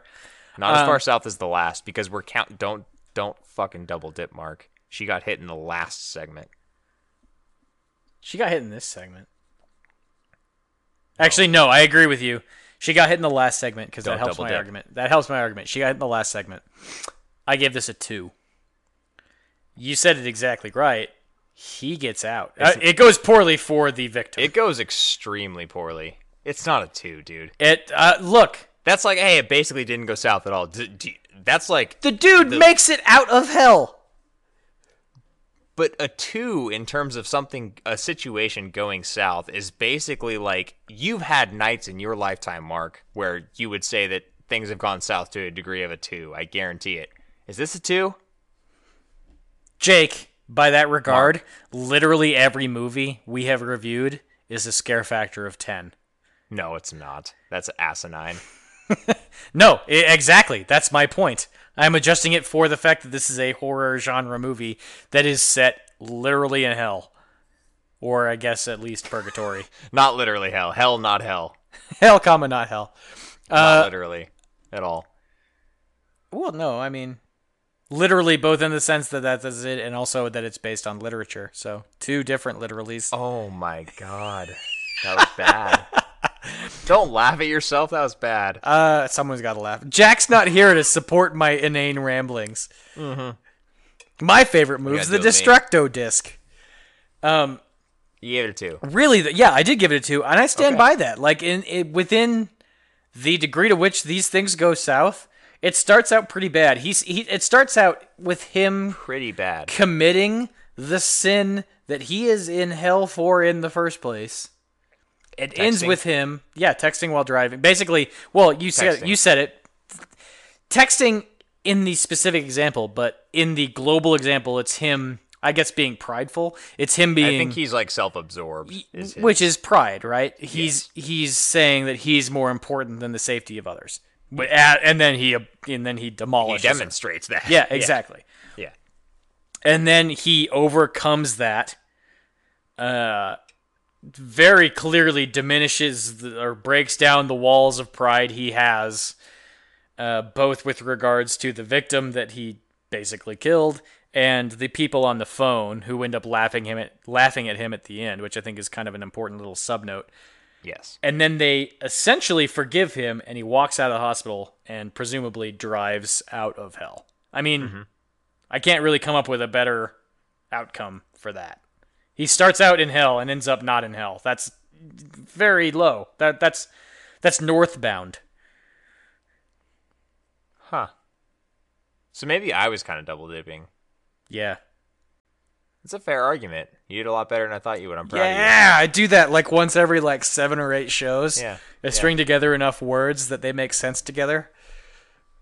He went northbound. Let's move on. We've talked a lot about this next segment. Segment 4. Not really. We've hinted at it. We've punted quite a bit. This is the Yes. segment I've referred to as Dive Bar in my notes. It is actually called Jailbreak as far as the production credits are concerned. Okay. Set this one up, I guess. Do it.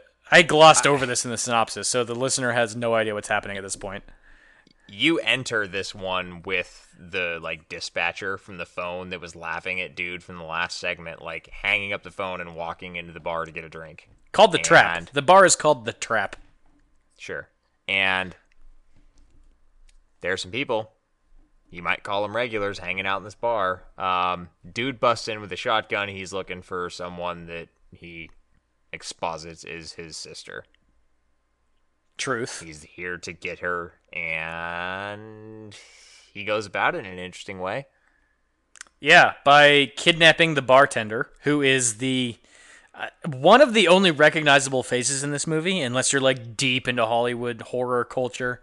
But the barkeep in this one is one of the guards from Orange Is the New Black. So you actually might recognize him. Yeah.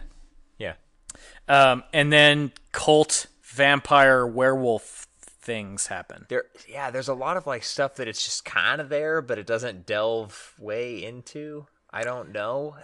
This is the, like, honestly, what this is the end of the second act of a family drama movie that isn't horror. It's set against a horror backdrop, but there's no horror here. That's the weird thing about this segment. What are you talking about? There's horror. They throw it, they inject it because they have to. There's like the dude who transforms into a werewolf to attack him who gets his head blown off.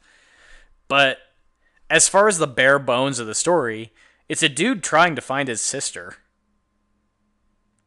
That's not horror. I don't know. I found this segment to have some eeriness to it. I liked the addition of, since the beginning of this movie, the setting is a fascinating one. You're in the desert. There is complete barren, empty waste around you for a substantial distance, and probably infinite distance. Just probably infinite based on the world. Yeah. So, I mean, that's scary enough, but then it adds the fact that like you go out there into the desert, there's shit out there that you're not going to be able to deal with. There's lost souls. I like that. There's like these people who just fell into the river. Yes. What's the river called? Well, Styx. I'm good at this. Well done. I am so smart. What I thought this segment failed at, and that's kind of the wrong way to put it, but where this one kind of lost me was it had so many different little things going for it. Like there was the werewolf dude in the bar, and the lost souls in the desert, and the cultish, like, demonic, super powered guy. I don't know, maybe he was going to transform into a werewolf too, and it was just werewolves. I don't know, but he didn't get that opportunity because he got his head blown off too. A lot going on. I felt like it could have been more focused. So much. Well, and to pile on that point, this is the most character-driven segment, but I would also say it is the least character-developed segment. This is the one that relies the most on backstory to be there, but it's also absolutely bankrupt as far as character development. Yeah. And that's realistic, like, that's the main problem that I have, is you just do not give a shit what happens to these people. There's an important point with this. He finds his sister, spoilers. He has aged substantially since the time that he last saw her. exposition tells you they were about the same age. He is now way older than her. So what does that mean? And you can kind of put two and two together, but they also tell you. Not really. I mean, they tell... Well, okay, continue. Finish your thought. That was the end of my thought. So they tell you that she killed their parents when she was a kid, and they always played it up as it was an accident, but she reveals that she did it on purpose. She murdered them. And, I mean, you could go there. She probably committed suicide or something at a certain point to get into this realm. And he has somehow found the earthly mechanism for finding her here. What? She got here somehow because she killed her parents and did not regret it whatsoever. Right. He's trying to pull her out of that abyss, either metaphorically or literally. Yes. The thing you get from actually get a little bit of world building in this, and that's why it's an important segment. I still don't think it's a very good segment, but the stuff you do get from this that is functional is that you can choose to be in this place of your own volition, and that the people who are in it are knowledgeable of the fact that this is not the real world. They are knowledgeable of the fact that they're damned. Mm-hmm. However, there are interlopers, like everyone else, basically every other protagonist, who are completely unaware of the fact that they have accidentally stumbled upon this place. The Vestibule. The Vestibule. Yeah, exactly. It is an important segment. I would agree with that. It's tough. I get why it's here, but to a certain extent, it's filler, and that's fine. All anthology movies have filler, and frankly, all movies have the filler parts of the acts that you just need to lay the piping for the other bits to work. I mean, even the best movies you watch have these. They disguise them well, but you need something can also like space this. Them out a little more. Yeah. It's harder in an anthology since it has to be concentrated, sort of by definition. Sure. So what'd you rate this one? Overall, this one's not super strong. I'll just give it a 2. Why not? I'm not being held to this. Not super strong, almost as bad as it gets, huh? Yeah. Okay, great. I'm giving it a 5. If they made a feature-length movie out of this, it would not... Well, they could actually... this is interesting. I feel like if they made a feature-length movie, they'd be forced to give that explanation to what it was lacking in backstory. That's a fair point. I think if you were to make this a feature-length movie, it probably has the widest variance of all of the shorts if you turn them into feature-length movies. It could be interesting and cool, but... Or it could be the worst thing you've ever seen. Yeah, if you continue the level of quality that is present in this short, probably not great. I don't think it was quality. It was more or less just like... It felt clumsy. It didn't feel focused. I don't know about clumsy, but the focus wasn't there. Okay, and actually, that's a good point. You can focus yourself over the course of a feature-length movie. Yes. But if you're unfocused and feature-length, that's a really big problem. We see that too, unfortunately. This one, like I said, I gave it 5. Like I think its level of importance is not to be forgotten, and the eeriness that's there is also good, but it could not grab me because of the lack of, I don't know, integration with what was going on. There were too many like dissonant things happening. So I guess one thing that's an interesting little like data metric on this one. In this segment, data metric. In this segment, you better use a number, motherfucker. In this segment, there are at least, depending on how you define them, 3 different settings. In the other segments, there are at most, I'm talking about Siren here, chapter 2. Realistically, the other ones basically all have one setting. This one goes from place to place to place, arguably back to place. Bar, tattoo parlor, desert. And then you could say actually like back to tattoo parlor. This could you could very easily argue this has 5 different settings over the course of 15 minutes. Yeah, and that's why this there's a segment lot. doesn't work. How far south did it go? I would actually say this is one of the ones that doesn't go that far south. The big twist here is that the guy's trying to get his sister out, and then 2/3 of the way through, she reveals that she does not want to be pulled out. So that really fucking sucks for that guy, because he just volunteered himself for hell for no purpose whatsoever. I mean, I guess a 6. He knew what he was getting into, and it went poorly. Yeah. And this is already an arbitrary scale. Same reason, same score. Okay. Which takes us to... Happy Schmappy Ice Cream Family. Yeah. The Way In is the title of the last segment. Or Happy Schmappy Ice Cream Family. Sure, Mark. Happy Schmappy Ice Cream Family. What do you think about this one? One thing to note is this movie as a whole, and this segment in particular, has really good background music. They have just this charming little soundtrack that's going on in the background all the time. I believe, so this plays later in the segment, not exactly at the start, but it also is something that's playing in the first segment because these two are connected. But it's a Barbara Paul song called "Don't Let the Party End." It's like a 1950s like doo-wop girl group song. The party end. Yeah, think like "It's My Party and I'll Cry If I Want To" type of like that level of song.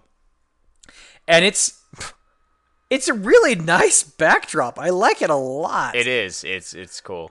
I mean it's largely contrapuntal or whatever. Like it's a super charming song set against a home invasion, if you're not Jake, slasher movie. So contrapuntal, Mark. Yes. Contrafunk. Aside from that, I think the setup to this, it definitely takes a turn in the third act, but the first 2 acts of this short horror movie are a very solid home invasion movie. Uh-huh. Like I said earlier, it is a copy pasta of The Strangers. It's just a bunch of people in the background looking menacing, and then shit gets real. Yeah, I mean, I'm not the hugest fan of home invasion. Like, it's fine. I thought that this was a nice... If you're going to do home invasion, I think it did what it needed to do. It got in, it got out, and it did so in a quick, efficient manner because it had to. And I enjoyed that. I think a lot of what I don't like about certain home invasion flicks is that as you start to, like, drag on, it really loses me because you introduce scenarios where logic does not apply. Hush And is a big offender of this one. Let me interject here as well. There's almost always some... I'm having an internal argument with myself. I frequently do that. It's good radio. The Strangers notwithstanding, or I guess withstanding, the problem with home invasion is you almost always have the motivation introduced, and it's almost always terrible. The Strangers is a good movie because they never go into it. They're just fucking psychopaths who are attacking you. But almost every other that I can come up with home invasion movie has some like second act reveal of why these people are invading your home, and they're generally bad reasons. This one is a little bit different because this is a reciprocity thing. This is they're paying back the owner of this home because turns out he is a giant douche. Oh, big time. Yeah, he's a bad human. He either assaulted or somehow led to the demise of the main guy, Mitch, the one from the first segment, his daughter. Yeah. It's really bad. Bad, not good background bad, with this dude. Yeah. And I don't really know how to feel about that. Like, we've never seen a home invasion movie where you're, like, rooting for the home invaders. I guess you could say Don't Breathe to some extent. But that's kind of a different... Yeah. It's a different, like, breed of movie. This one is like a serious emotional, like, thing. And it also, it's kind of not even fair because by the time you get here, you've seen what ultimately happens with these guys. Yeah, exactly. So it's a really weird sensation. This whole thing, this home invasion scenario is painted by the fact that you know that there is like supernatural shenanigans. Those are happening. Not yet.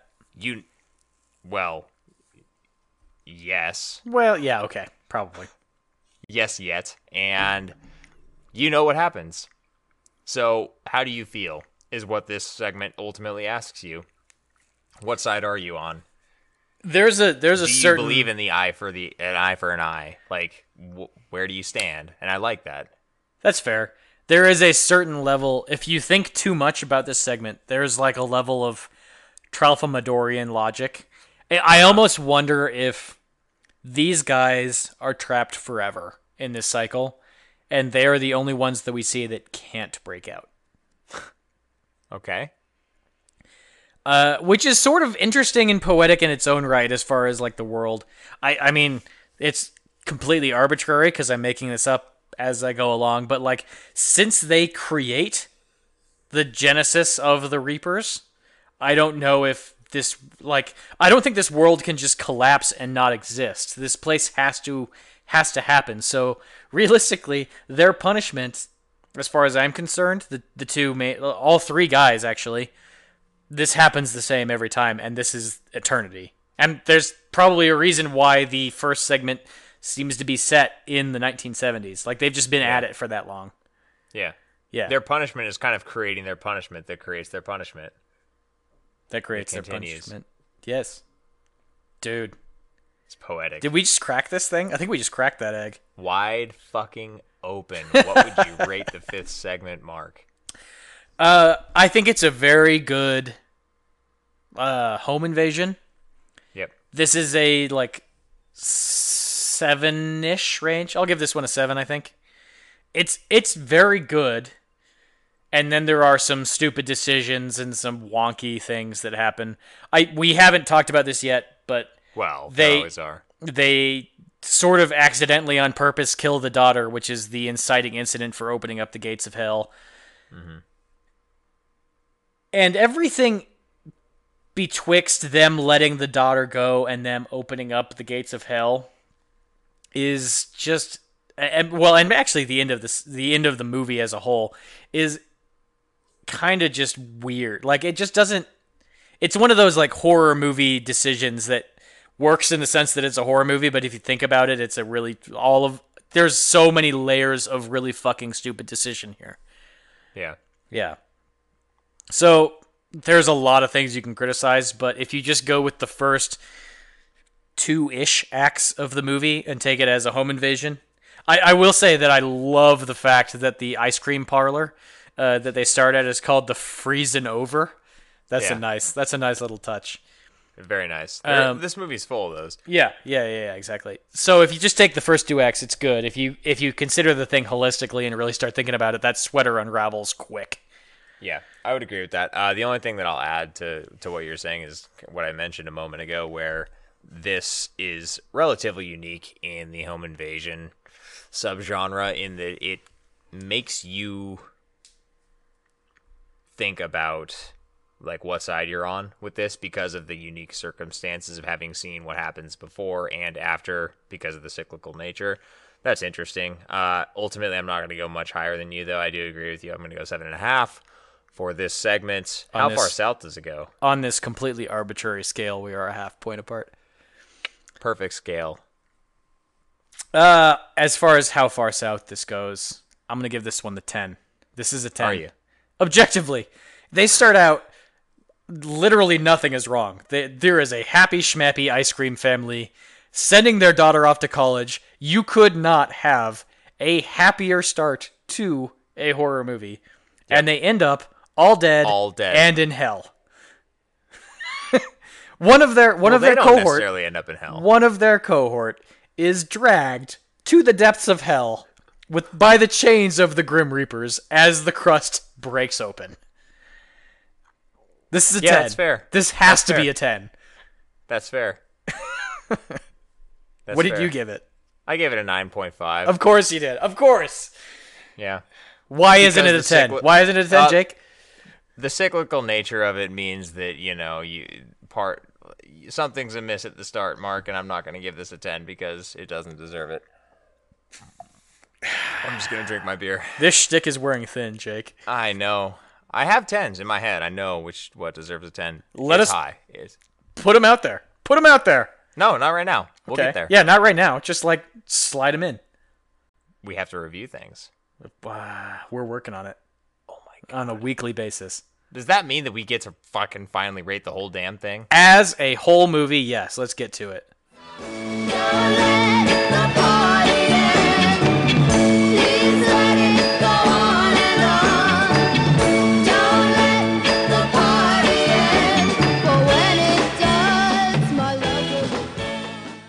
We, over at A to Z Horror, rank our movies on a 1 to 10 scale. For 1, think of D'Angelo Vickers' joke-telling abilities post-brain injury. Pound says to bartender, how can I tap? Bartender says, 4 times pound. Everybody time, everybody tap. Everybody tap. And for 10, think of how Corey Crawford would rate his town and his teammates. Fucking right, Chicago! Biggest bunch of beauties in the league. Fucking worked their nuts off for this trophy.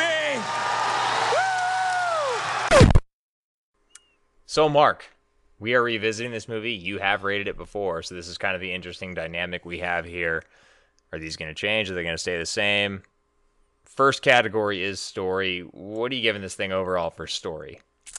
As far as the dynamic goes, I have not reviewed what I gave this on the first time around. I'm not totally certain I actually wrote this one up in the first place, so... You did. Oh, so right. You'd be wrong. It's on the website, listener. There's a review from a year ago. Super Mark duper. And Jack reviewed it. I'm the odd man out. I'm just going to put the disclaimer out there. It is very hard to come up with individual reviews for an anthology movie. It's a hard movie to review? It's a hard movie to review. Oh. Poor guy. I gave it a 7. This is where the movie shines. Ultimately, I think with anthology movies, it's very hard to get above this rating because how disconnected everything is. But the connective tissue is there in this movie. You do get the sense that these things exist simultaneously, or at least parallel paths. There's some issues, like I said with the last segment. If you start to pick at that sweater, things really start to fall apart. But ultimately, this is an anthology movie with a very, very strong story backing it up. Mm-hmm. I'll see your 7 and I'll raise you 1. I'm gonna give it an 8. Oh, damn! That's mostly on the merits of that's what I gave it the first time around. Boo.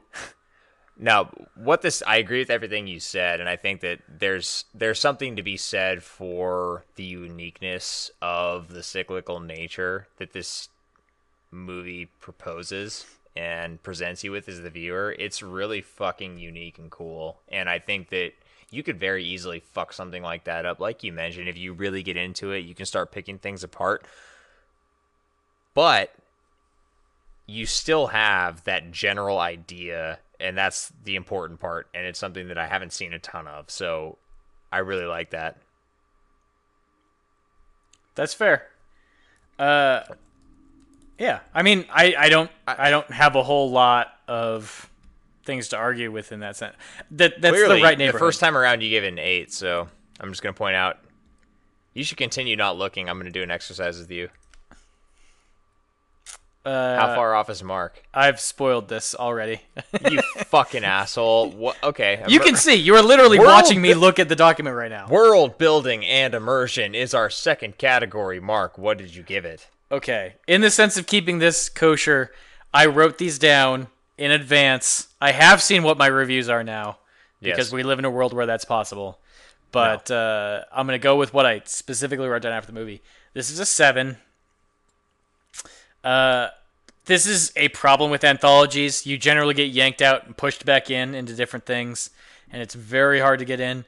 But the nice thing about this one is the individual movies build the world of the rest of the movies. So even though you are getting yanked out as far as the individual narratives are concerned, the Just a real word that's different.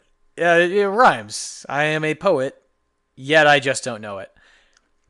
Long story short. Boo. I know. Long story short, I guess the immersion's not there, but the world building is. And actually, there's a lot of... Once you start building that world for yourself, you guys give me shit for this all the time, but once you like take that creative license into your own mind and start kind of building this world for yourself, that's where really cool shit happens. And in your dreams, in your imagination. That's where like the fourth segment matters. Like otherwise, I don't really give a shit about it at all. But the things that it brings to the table as far as what it represents with regard to the other four stories is an important side note, footnote, whatever you want to call it. Yep. So it's definitely good, and I would say it's certainly better than average, but it's not going to really break through any barriers as far as immersion is concerned because anthologies just can't. Yeah. No, I feel you. I gave it a 6.5. I think that the thing that you said that I agree with most is world building versus immersion in this one. Look, anthologies, you're not going to be as immersed because of the nature of the type of film itself. From a world building standpoint, this is really unique and fucking cool. From an immersion standpoint, not as unique, not as cool because you have different segments, but it does tie those together in a pretty interesting way. Ultimately, it's still not the same as having one continuous, sensical, logical, real-to-life type thread, but it's better than a lot of immersion scores that I would give for this type of movie. So, yeah, 6.5 feels about right to me. It's tough to push it much higher than that, but, better than average. Fair. Scare factor. I gave it a 5. Yeah. I think it has a good spread. Honestly, that's the nice thing about the anthology movie in general is like, honestly, half of them are probably going to hit and half of them are probably not going to hit. And in that regard, it's a 5. Like, sure. There are some that are very good. I would say, at the very least, you have the first and last segment and probably segment 3, the accident or whatever. The other two didn't land as well to me as far as scare factor go. Sure. There you go. Yeah. I gave it a 5 as well. Same reason, same score. Nailed it. Penultimate category, effects, or, importantly, judicious lack thereof. 5. Again, there's some... I'm not going to like put on airs and say that this is the best CG I've ever seen, but I do think they executed the Reapers fairly well from a conceptual standpoint. Ultimately, when you see the one up close in the first segment, there's problems. There's some regrettable CG, but having them as like these looming wardens in the background, like the guards on the watchtower of the jail that you're in. Yeah, they're very sentinel-like. That is a very good thematic element. And I mean, ultimately, yes. I actually made a note in my notes about. I don't understand. Where'd you put them? In my notes.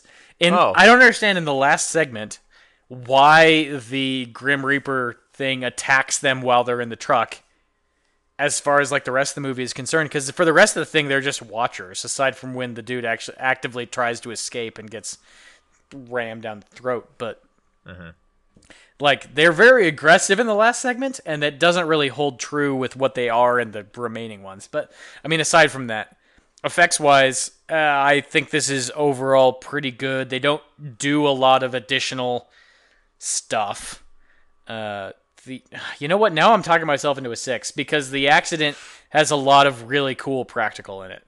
So I'm actually going to give it a 6. I'm talking myself up because of the third segment. Okay. Well, I'm going to give it a 4. And that's primarily, I gave it a 3 last time. Yeah, you gave it I want to talk about this after mine. I was struggling, though, because you gave it a 3. I don't know how that happened. I don't think that the Reapers looked very good. I liked the design, but they looked bad up close, in my opinion. And that's a bit frustrating. And outside of that, there's really not a lot going on from an effects standpoint. Anything that happened in the accident, was good enough. It worked. It landed, but it wasn't like that effects laden. There is the one scene in the accident that's CG of his hand going into her chest cavity and actually wrapping around her lung. That looks bad, actually. And squeezing it, it's not good. Yeah. When they use CG, I don't think it goes particularly well. And that's why I'm giving the rating that I'm giving.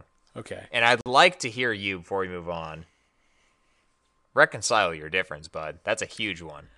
I think that I was particularly consumed by what the lung shot looked like because, frankly, if you think about it, like that chest cavity, in order for that angle to exist, is fucking enormous. The way they show it, like there's like no other organs. It's a lung, some ribs, and a hand, for one. So that's a problem. And I probably got talked into a little bit on you guys hating on the Reapers. The other thing is like outside of those two sequences, there really isn't much effects-wise to this movie. There's a lot of good sets, which I don't think I was taking into account at the point. But yeah, I mean, this is mostly, aside from those two spots, the individual spots within two segments, this is a judicial lack thereof movie. And I don't know if I really weighed it as such when I did it originally. I can't speak for past me. That guy was an idiot. I've learned so much since we've already then. covered what present and future you are this episode. So. Yeah, they're both idiots, but I'm great. They're all three idiots. Yeah, I don't know how that works. That's all that's two. Not what all two of do. them are idiots. The third one's great. Mark. What? Overall. 6.5. Okay.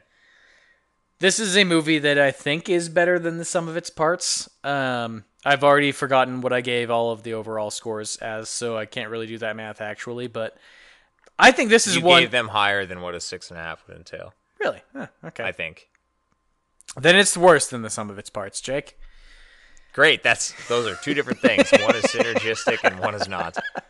I honestly don't have much more to add here. I think we've weighed in on the individual segments ad nauseum. Ad nauseum. This is, as far as, I guess my point was, as far as the individual segments go, I was weighing them against each other and not so much against the overall world. In this case, I am weighing them against the overall world. These segments themselves might not stand up individually past like what you might pass along on YouTube, but I think juxtaposed and with the connective tissue they're able to create, it's a significantly better than average movie that is good, bordering on great, but definitely not approaching perfect. Okay.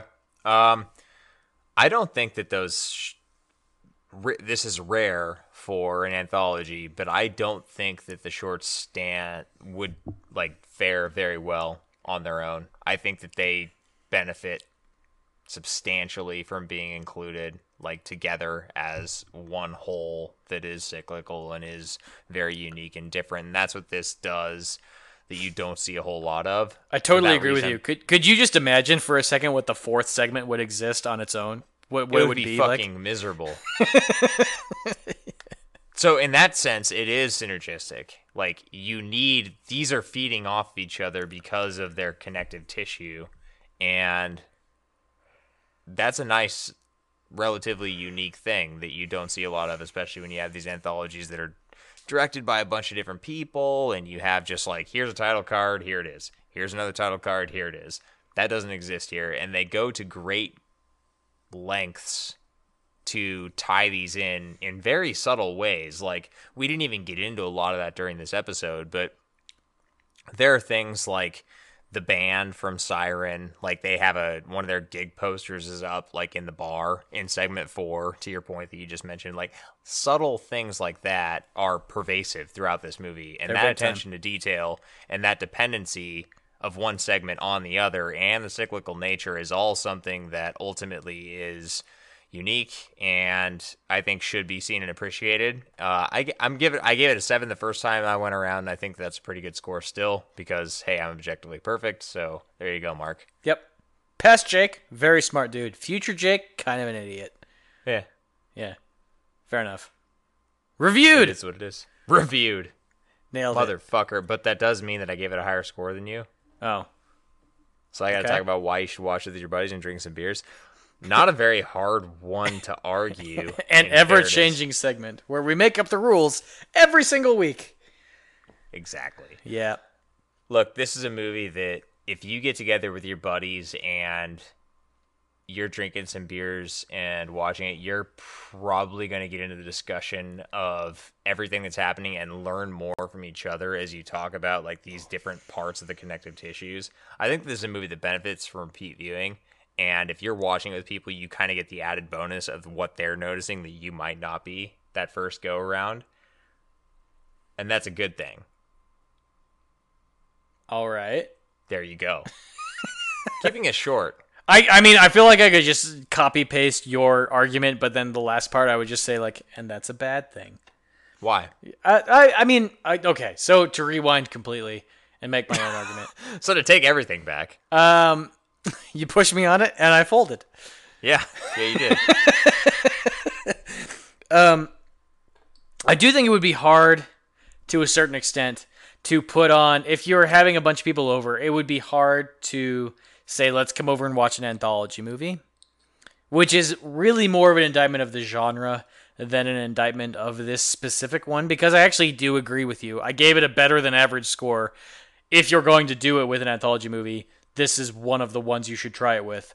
But if you're having a bunch of people over and you're trying to like form a cohesive dialogue about a movie that you're all watching together, anthology movies are very hard for the average person, like movie watching person, to get in on.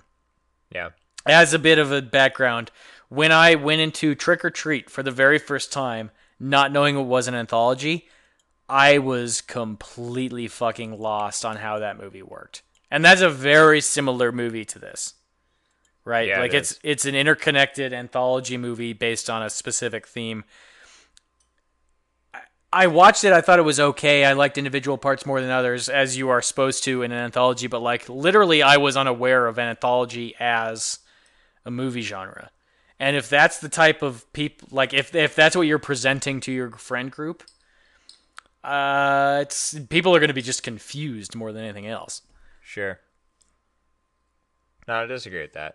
I think that it depends. I really, really struggled to not make the argument that, hey, it's like an anthology, so you can dip in, dip out whenever you want, because that's making the argument that this is a great movie for watching if you're not watching it. Which is a trap we fall into every single week. We're trying to avoid. So we need to refine this. We need to refine this segment significantly. This segment's great. You know what we need to do, though? We need to get the fuck out of here. We do, desperately. Episode 49 of the A to Z Horrorcast just came at you. As always, you can find us on any of our social media channels. That's on Twitter or the Horrormino app. And once a month coming at you on Reddit with our Horror Release Roundup. You can also find that as episodes released on A2ZHorror.com, which is where you can keep up with everything that we have going on over at the website. As I mentioned at the top of the episode, this is coming at you from the Phantom Podcast Network. Check out all the other great shows that are going on over at downrightcreepy.com/phantom. And, again, as always, the theme music of the A to Z Horrorcast is coming out from space. That's space without the A. Next week, we're going to be coming out with episode 50 of the A to Z Horrorcast, which is crazy. Woo! And as I mentioned, I had to do a little bit of a recasting of what my guilty pleasure pick's going to be. But we're going to check out Romero. We might even talk more about him than just this movie. But the movie we're going to be focusing in on is Monkey Shines. So, next week, that's what you're going to get. And until then, get your buddies, grab some beers, and go watch some more movies. Have a great week, everybody.